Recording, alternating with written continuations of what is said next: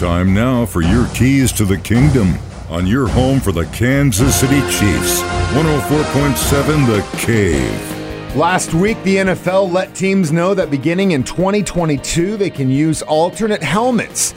They haven't been able to use these alternate helmets for a number of years, even when teams wear throwback jerseys, which, kind of looks a little weird, but at the same time, the reason they did that had nothing to do with licensing or anything like that. It actually had to do with safety. It was the hope that they were preventing concussions because you were using the same helmet throughout the entire season, and they were just worried that if players switched to different helmets, there could be an issue. Now they're saying that under the new rules, the league is making sure that these alternate helmets will be just as safe as a normal one. So basically, teams can pair the second helmet with alternate throwback or color rush uniforms, so long as they follow all league policies on ensuring that all alternate helmets are properly fitted and that all players are provided with sufficient opportunity to wear the alternate helmets and practice prior to wearing them in a game, which is pretty cool.